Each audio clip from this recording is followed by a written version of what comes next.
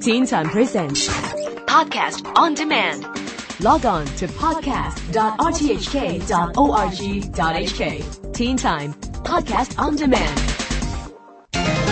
Teen Time. Round Town. What do you get when you put some pigs in charge and get them to sing? No, I've not gone completely mad, and we all know I'm not any good at jokes, so this question is for real. The answer is the new musical adaptation of Animal Farm, on stage this Thursday and Friday at the Jockey Club Amphitheatre at the APA. Brought to you by Theatre Noir, it's their first large-scale production and is based on the famous book by George Orwell. Written in 1945, Animal Farm is one of the most famous political statements of the 20th century. But rather than have me go on about it, let's sneak into rehearsals to hear from director William Yip and the show's stars. I pondered, lying in my lowly stall. I'm the artistic director of Theatre Noir, and I am the director for this musical Animal Farm. This is the first year that we organize performances for the public. The whole musical is about human natures and how human natures could ruin like the utopia, the dreamland of all animals. A very easy, quick description will be about a bunch of animals who had a dream that everybody could live so equally in the land, but then because of greed, because of jealousy, because of all sorts of bad sides of human natures, they kind of like ruined the whole idea, because at the end it became a totalitarian country farm.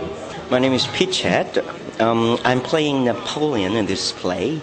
Napoleon is a very, very intriguing pig. At the very beginning, he works quite well with all the animals, but gradually he becomes very greedy and he wants more, so at the end, he rules the farm. Well, my name is Rick Lau, and I'm doing Snowball. And Snowball is a very idealistic and passionate pig. He believes in utopia and communism, really. He believes that all animals should have equal rights, and he believes in that world. Unfortunately, halfway through the show, this greedy pig decided to kick me out and have me killed and rule the place by himself. Doing it in a musical is not just our idea. I recently found out that Elton John is doing it, and I was like, wow. Yeah. What a coincidence. But yeah, so maybe this is a good idea, making this story, because this is a fable in itself. So it's so right to make it a musical, because it's bigger than life, and the story is simple, but yeah, it's entertaining and lots of twists in it. Actually, we have got 28 songs, ranging from like that kind of old-fashioned church music to rock and pop and rap. This play, this story is so right for different countries and different era, different times. So maybe going, across different genres of music will be just appropriate for the musical in itself.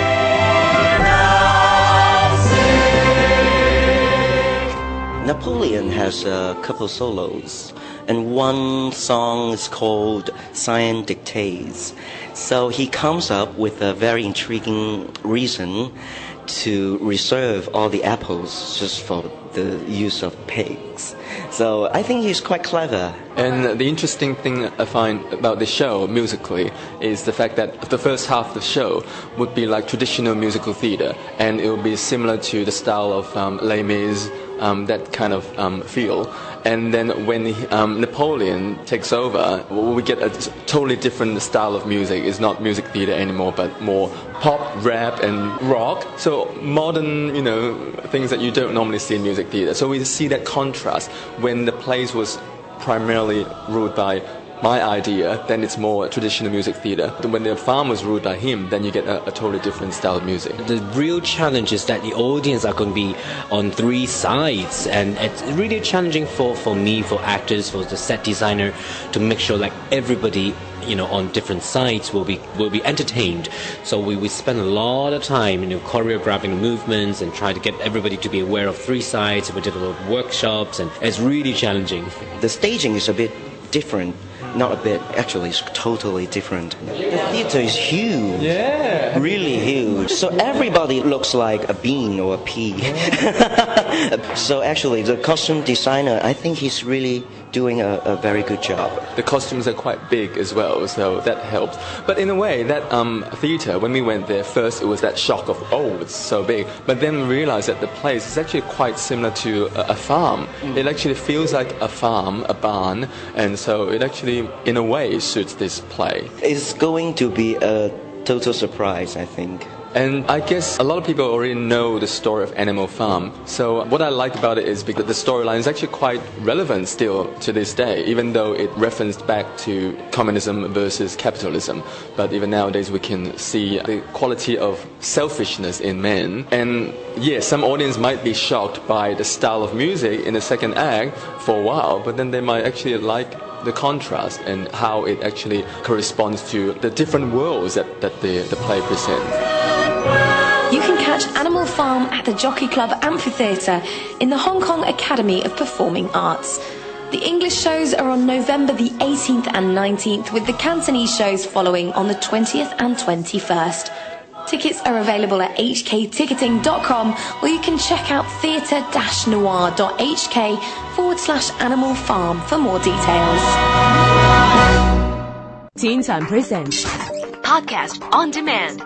Log on to podcast.rthk.org.hk. Teen Time Podcast on Demand.